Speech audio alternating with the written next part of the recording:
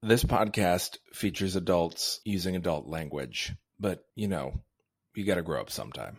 Hey everyone, you know what it's time for? Swans Crossing!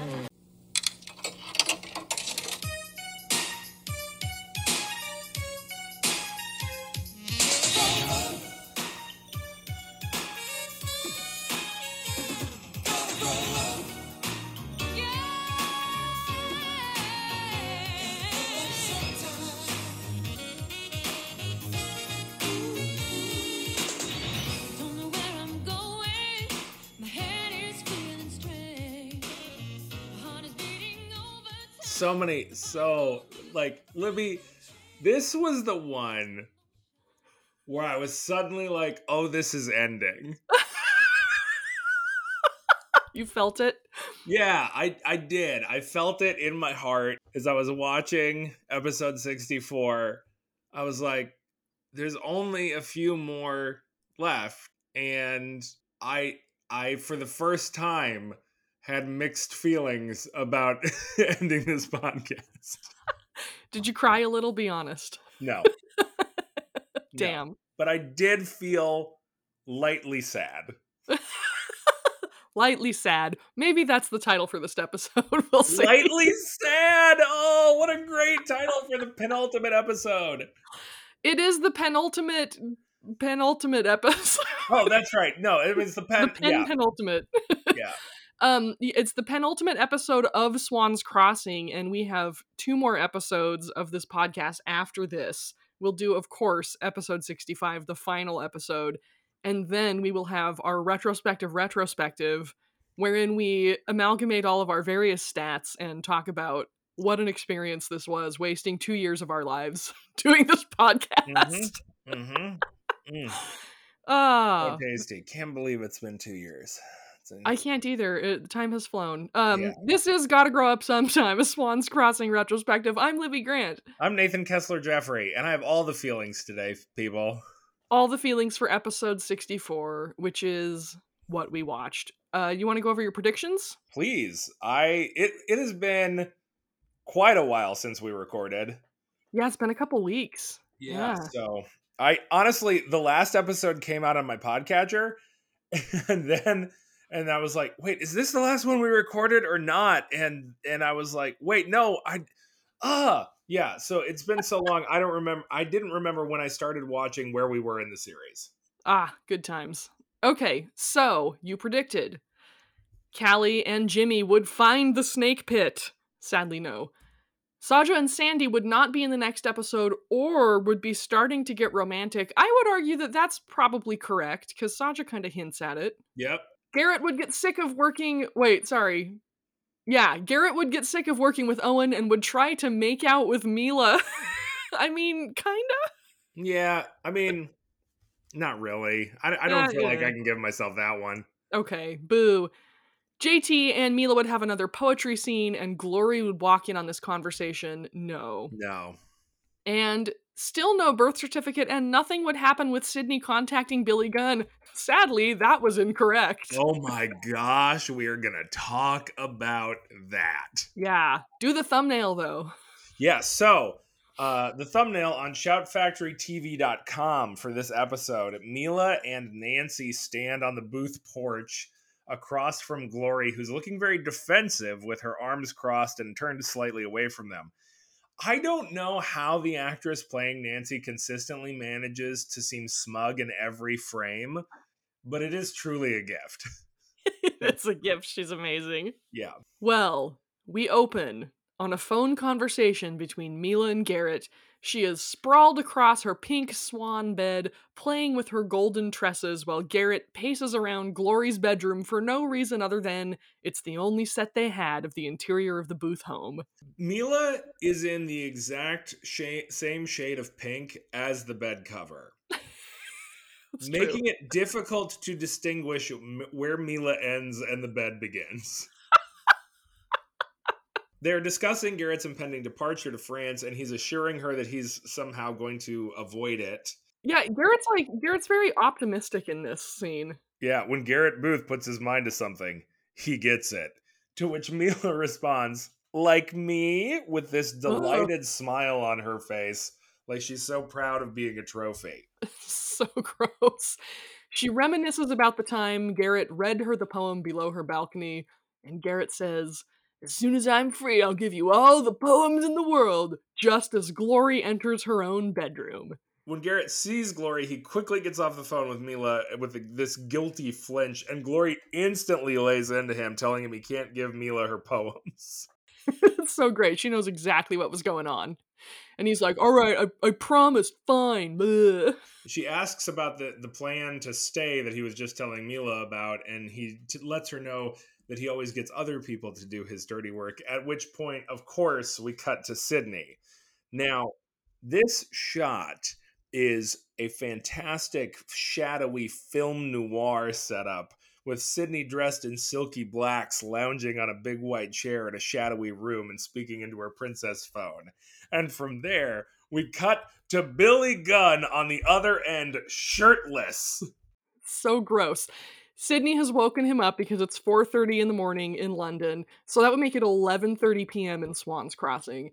Billy is sitting up in his bed, which has black satin sheets, and he is shirtless, which I'm sure made many a middle schooler swoon when this first aired, but it's just really gross now. And he appears to have a tiny rose tattooed on his chest. Oh, I did not notice that. It's really tiny. What I did notice, Libby, is that if you look carefully at his sheet to his right, camera left, it's moving like there's somebody in the bed next to him. I noticed that too, and I think it was very intentional. I think the writers slipped that in as like, this will go right over the kids' heads. You know? Mm-hmm. It's pretty gross. Sydney tells him this is not a social call, and a subtle doom sting plays as we cut to Swan's Cafe, which is unexpectedly busy for 11:30 p.m. I love this scene. I was love good. this scene so much. It makes zero sense. Ralph and Mr. Hahn are enjoying a cup of coffee and luxuriating in the anticipation of school starting and things quieting down. The suited FBI guy is in the foreground, and he is incredibly stiff in his chair at another table, and his newspaper is unconscionably high. Like, his newspaper is raised up to the point where you know this guy is hiding something. The voice-controlled scooter, or skateboard as they keep calling it, is also at the table with the giant bow still attached. And as the camera tracks, we see Captain Baldy also sitting behind Ralph and Mr. Hahn at the counter, eyes locked on them like this is somehow important.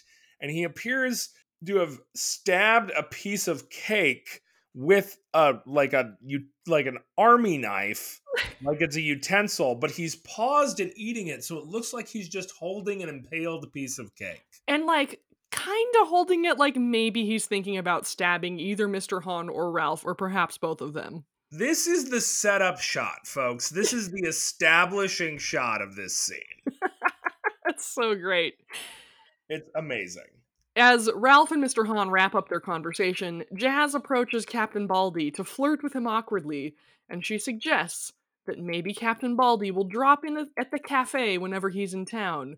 And Captain Baldy says, Swan's Crossing is like home to him now. Ah. Mm-hmm. Yeah. There is a weird section in here where Jazz, not understanding why he has impaled this piece of cake, pretends to be the piece of cake, which is, I mean, some of the worst flirting I've ever seen. It is really and bad. To be fair, I don't think this is the fault of the actress playing Jazz. No, probably not. Probably not. We cut to the old Walker estate, where Jimmy and Callie are looking around the foggy undergrowth with their flashlights. And Jimmy is noting that they can't find anything, so whatever they heard at the end of the last episode, it must have run off. There's a lot of mist, and as they're peering into it, Callie says, if it were Barrick, he must have got away. And then, through the mist, Barrick appears and says, I didn't know anybody was looking for me. This is a truly creepy moment. It is so creepy. I watched this in broad daylight on a ferry, and this moment freaked me right out. It is really spooky. It's like you hear footsteps at first, and then like the mist just parts, and Barrick is right there, like right in front of them. It is one of the truly unusual instances of good cinematography in this show. Yeah, they finally got their shit together, right? In the second to last episode. Anyway, we cut from this ominous doom music and night smoke-filled scene to our peppy transition theme song. It's the short version that ends with the almost kiss and the rocket explosion, which is absolutely my favorite edit. And then we cut back to Glory holding her cookies ransom until Garrett explains his plan. Yeah, she's got like a tin of cookies, and she negotiates with Garrett that if he tells her his whole plan for staying in Swan's Crossing, she will give him 3 of her famous cookies. They finally settle on 4 with extra chocolate chips. And Glory sits, and Garrett says, "You know how Dad admires an entrepreneurial spirit?" And this, I love this. Glory pops out of her chair, pops her hip, and says, "It's what makes a booth," and then sits immediately back down. It's so funny. This staging makes no sense, and I love it so much. Well, Garrett claims that by the time school rolls around, which is in 2 weeks, mind you, he's going to be the master of a mega $1,000,000 enterprise, so he'll have to stay in Swan's Crossing. I think this is a little optimistic. 2 weeks? Yeah, but here's the thing. When you're that age, it does seem like anything is possible. Yes, that's true. But his plan is he's going to use Owen's video of Mila to make her a overnight star. He's going to ship the video out to producers who are going to come to see Mila at the inaugural concert, and then they're just going to sit back and watch the offers roll in. Yes, and all this delivered on the prompt from Glory, "What are you going to sell to earn mega millions?" To which Garrett responds, "Not what, who?" So he's going to essentially traffic Mila and make millions of dollars. As a person So who gross. books musical artists for my job, this is not inaccurate. I believe you about that, unfortunately. I'm just saying. Glory points out that the video is supposed to be for Sandy, and Garrett is unfazed by this. He says Mila will be prominently featured, and I guess like she's so hot that everyone will pay attention to her, I don't know, and it'll go off to all the big record producers, and they'll be invited to come check her out on stage at the concert after the Murr election, and the offers, I guess, of zillions of dollars will immediately dump in within 2 weeks. I think this is, like I said, optimistic. I mean, nothing moves this fast in the publishing industry. I have to assume in the music industry it's even slower. Oh, yeah. So after hearing the plan, Glory looks at him and says, "If you told me you were going to do this for Sandy, I'd understand. She's really talented. But Mila?" I know, like the amount of sarcastic smarm Glory is serving up anytime anyone mentions Mila or Mila appears is truly amazing. Like, Glory hates It's Mila very so good. much at this point. Yep. And Glory brings up how much she didn't realize that Mila loved poetry, which Garrett sort of brushes aside and says Mila is going to get over that phase. But Glory mentions that Mila and JT met at the soda shop and connected about poetry this morning, which really sends Garrett for a spin. Oh yeah, he's like alarmed. He eventually, after having a brief emotional crisis, takes himself off to bed, and Glory says wryly, "Pleasant dreams, Garrett." And we snap cut to Billy Gunn, Ugh. and they rehash her abandoning him in the convertible to walk home in that episode, which feels like a million years ago. Yeah. And she notes that her mom was surprised to find the car parked the opposite direction in the garage. Billy keeps making references throughout this conversation to the ride, which sounds fine, I guess, to American ears. We only associate that with riding in cars, I guess, in this context. But it is slang for fucking in the UK. So he's straight up just talking about fucking Sydney. I don't feel like it's not slang for that here. Yeah, for sure. It's not, but I don't think like American teenagers would have picked up on it in the 90s, you know? Yeah, probably not. But it is approaching levels of innuendo that we only expect from Saja's older sister, Yes. who we have not seen in ages, and I miss her so much. I know. It's tragic. Billy says, "I'm not evil, love," which is certainly a matter of opinion. Sydney says she just wants him to call Uncle Bobby and convince him to come to the concert to check out some new talent. And he says he can give Mila a good turn and confirms that if Sydney is going to be there, he'll definitely do it. She gets a little bristly, and he realizes that she's still not, quote, up for the ride. Oh. Yeah. And she hangs up on him. Well done, Sydney. Yep. We get her pensive theme music and a long stare before cutting back to Jazz, who is giving last call in the soda shop like she works a bar. Right? I love that. Then she just kicks everyone out instantly after doing last call. And the agent, who I'm pretty sure is Garrett's first dad, but it's been a long time since we've seen him, stands abruptly to follow Ralph and Mr. Hahn out. Mr. Hahn jumps on the scooter and tries to say one of the activation words, but it does not work. And Ralph gets on it and tries it, and it does work for Ralph. So I'm guessing that the scooter is starting to learn Ralph's voice. Oh my god, it's AI. You remember when you used to have to train the computer program to recognize your speech patterns? Do you remember that? No. Oh, okay. that used to be a thing. Oh, was it? Oh, yeah. Like there was in early, I'm not sure if it was like early PDAs, but there were like early on as voice recognition technology was starting to be a thing, you actually had to like repeat phrases that were printed on the screen so that the program would learn your voice and speech patterns. Oh yeah, I have done that a little bit. Yeah. One time I got some really bad radial neuritis and I couldn't type, so I had to switch to using voice to text software for a while to let my wrists heal. And yeah, I did have to do it for that. It was crazy. I'm sorry, you got what? Radial neuritis. It's basically carpal tunnel, but it involves a different nerve, so it's technically not carpal tunnel. So I had to not type for a while, which is difficult because I type for a living. Right. So yeah, I used Dragon software. It was actually pretty cool. It was fun. I wrote an entire novel with that thing. So, you know. Oh wow. Yeah. That's cool. Yeah, it's pretty cool. I just love the words radial neuritis. Yeah. That's extremely good. Pay close attention to ergonomics, folks. It's important. Oh yeah. I actually that was one of the first things that happened at my current job is that I got an ergonomic keyboard because I was like, I'm on this thing all the time. I'm not gonna be. It's important. Don't fuck up your wrists. You only got 2 of them.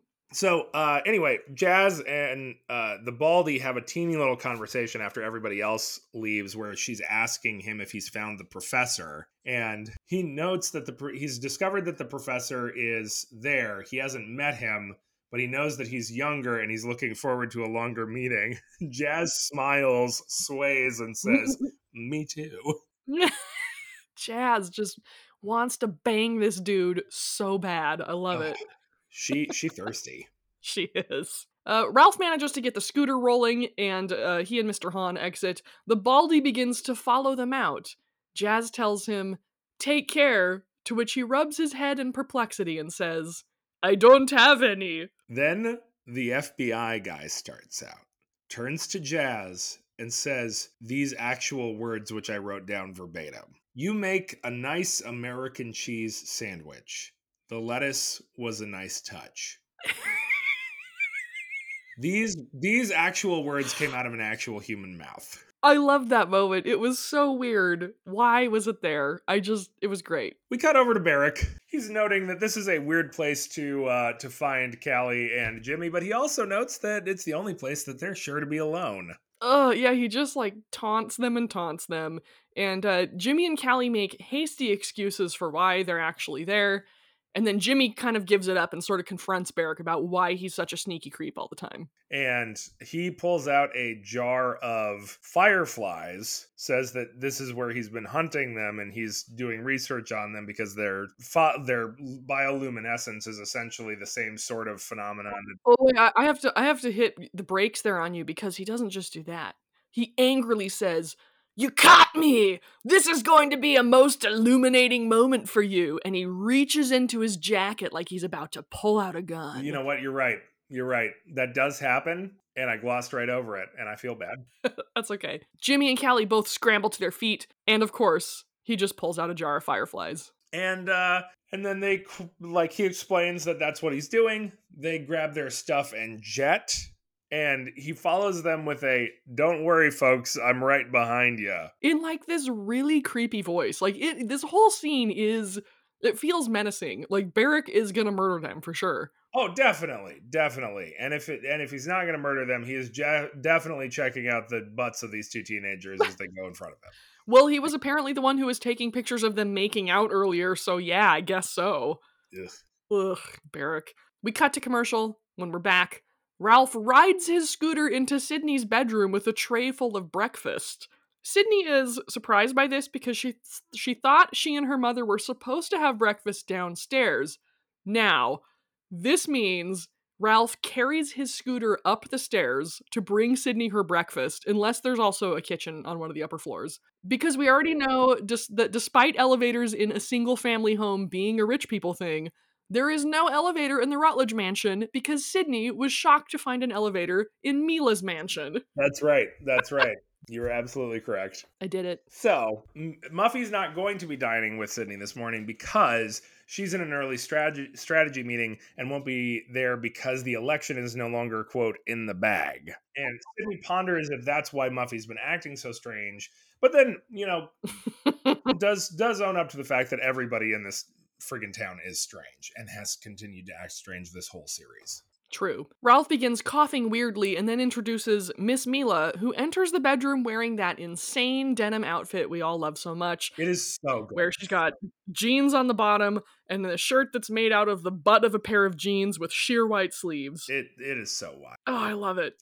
They have a conversation as Sydney goes through her clothes rack, even though Sydney is obviously fully dressed for the day. Yes, Mila is practically in tears. She's so upset that Garrett is going off to boarding school. Yep, but Sydney advises her not to worry. Garrett will obviously have something up his sleeve, and then notes that they might want to plan a bon voyage party anyway, which causes Mila to slump on the foot of Sydney's bed in despair. Just as Mila throws herself down on the ottoman, Nancy enters! Hail, Nancy! I'm a little sad we didn't get her trumpet fanfare this time, but it's there in my heart. Nancy wants to know who's going where, and when Mila says it's Garrett going away, Nancy says with sarcasm heavier than the sun itself, "Now that's a tragedy."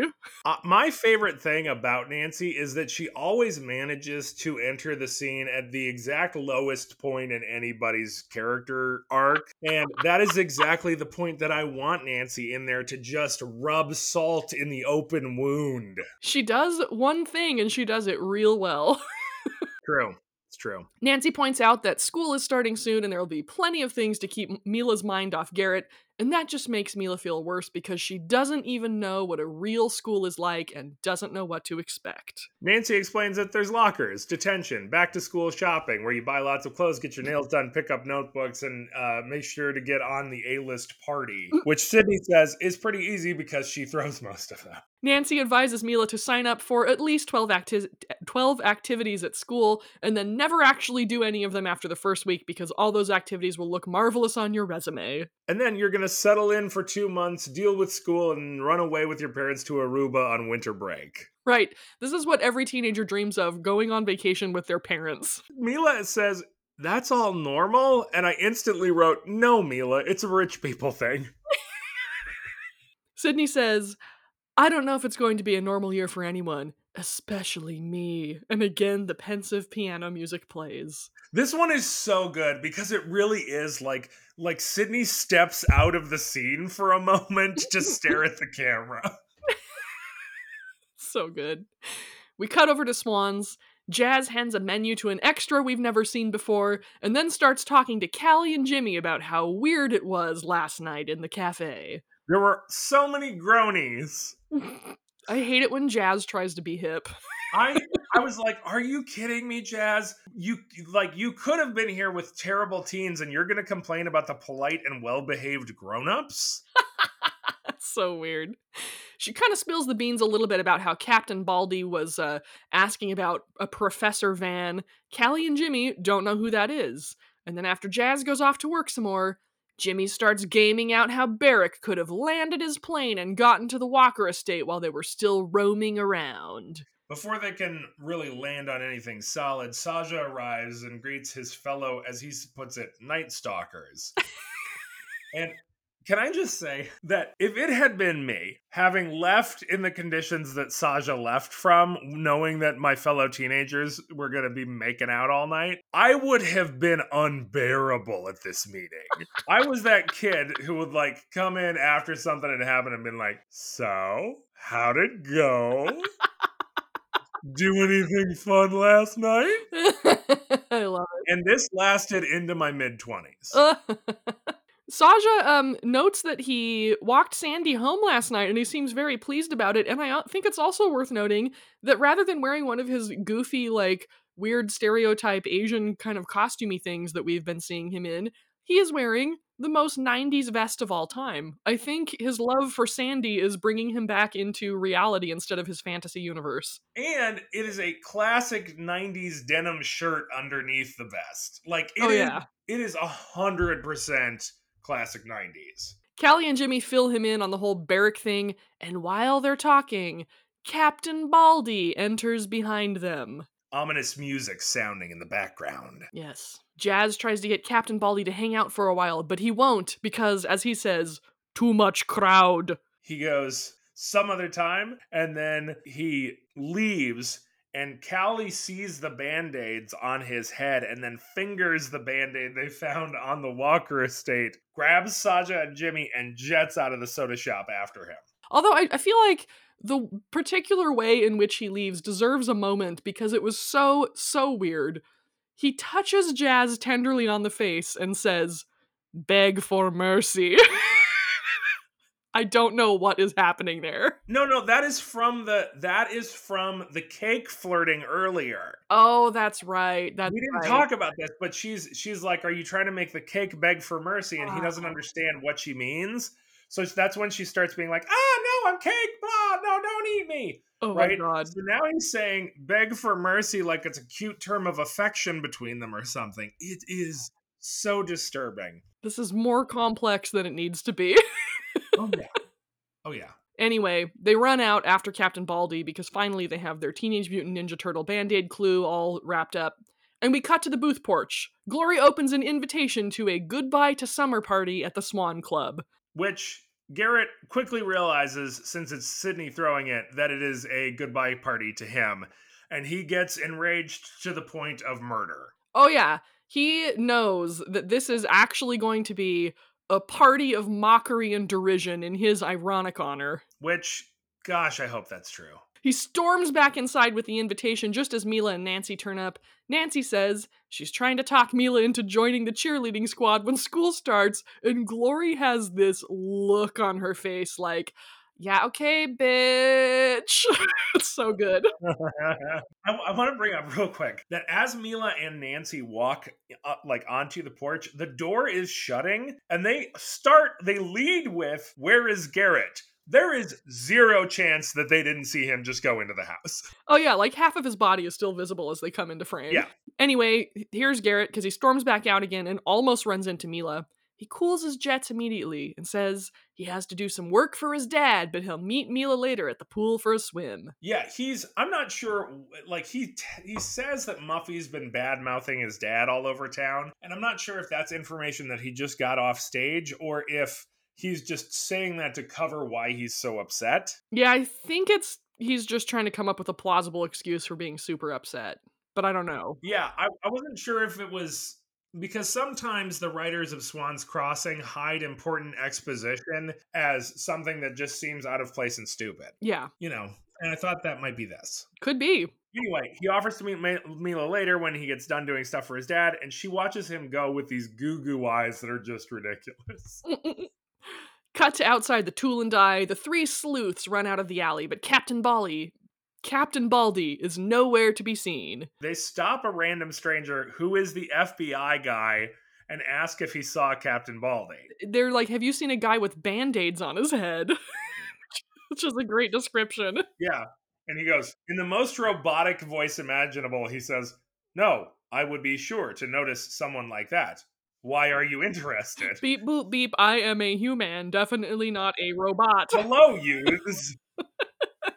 I also want to point out he is dressed in a set of coveralls for a organization on the back that says Swans Stonewalling, which is exactly what he's doing in this scene. Thank you, writers, for this beautiful meta touch. How delightfully meta. Oh my god, it's so funny. He asks them why they're so interested. None of them answer, and we cut to commercial. When we're back, Sydney and Garrett are at no man's land arguing over the upcoming party. They're talking through the hole in the wall. Oh, sweet.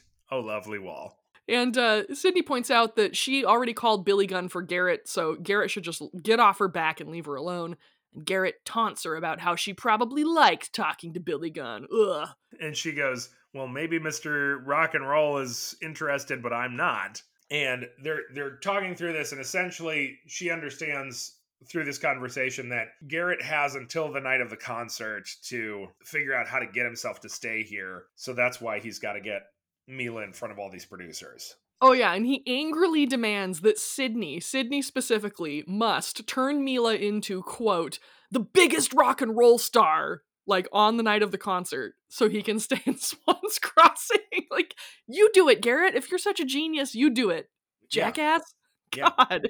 Sydney storms off, and we crossfade to Mila and Garrett meeting outdoors. There's this fantastic synth love music playing. They have a big hug, and then we cut to Saja, Callie, and Jimmy trying to explain why they're looking for Captain Baldy. Oh, it's so good. I love the fact that they just hug. They don't kiss. It's just hugs. Yeah. Jimmy and Callie toss in a bunch of nonsense about how Saja needs to connect with Captain Baldy as a test for his perceptive powers, and the secret agent guy says, good luck, and just walks away. And Ralph comes barreling through, trying to get his scooter to stop, jets into the Tool and Die shop door, goes flying, falls off the scooter, is caught by the trio, and Barrick grabs the scooter like he's an action hero saving a baby from falling off a building. He does like a dive for it. It's great. And he comments about runaway scooters and runaway imaginations. The camera zooms in on Ralph and the gang. Ralph has this fantastic questioning look on his face. Freeze frame, roll credits. It's such a good ending. I don't know why I loved this episode so much. I mean, it was awesome. It was great. Who was our psychopath of the week? I mean, Garrett's making a strong play. So is Barrick, though. So is Barrick. I gotta go Garrett. Okay, I will agree with you on that. Did you get a swan count? Oh, I did get a swan count, yes. Okay, give us our swan count. Let's cut everything that I just said. I did. Give us, what's our swan count? All right. We got 2 new fake swans. So we've got our imaginary swans at 7, actual swans at 24, other swans at 155. Libby, we have one more episode to get to one more actual swan. Maybe we will. Every actual swan in this show was in, I'm 85% sure, the first 3 episodes. They did have a lot of actual swans early on. Yeah, it was a glut of actual swans right at the beginning. And then they were like, real swans, too expensive. Yeah. We really got to back off on the real swans. Okay, what are your predictions for next final week? Libby, we have 1 episode left. Everything hangs in the balance. And by everything, I mean nothing. I don't really know what's going on. The point is, I think we get the truth about the birth certificate is exposed, is revealed in this final episode. I think Billy Gunn returns to Swan's Crossing. I think JT and Neil discover that Captain Baldy is seeking Professor Van. There is some sort of big development in the mayoral race. Mila discovers that JT wrote the poems. And we end season 1 right before the big inaugural concert. That's what I think happens. Okay, well, it is sure to be a thrilling wrap-up to the greatest television show of all time, Swan's Crossing. And we will find out all about it next week. We sure will. Thank you to Richard Winsler and Steve Lane for the use of our theme song, Gotta Grow Up Sometime, from the hit show Swans Crossing. And don't forget to hit us up on Instagram at SwansCrossPod. DM me with your questions for our final episode. Please do that, because I am also going to write questions, but if you don't write questions as well, it's going to be a very short final episode. So please send us your questions. Yeah, we're going to be sad. Ray, we're counting on you. Exactly. And until we meet next time, my friends, may you make all your slices of cake beg for mercy.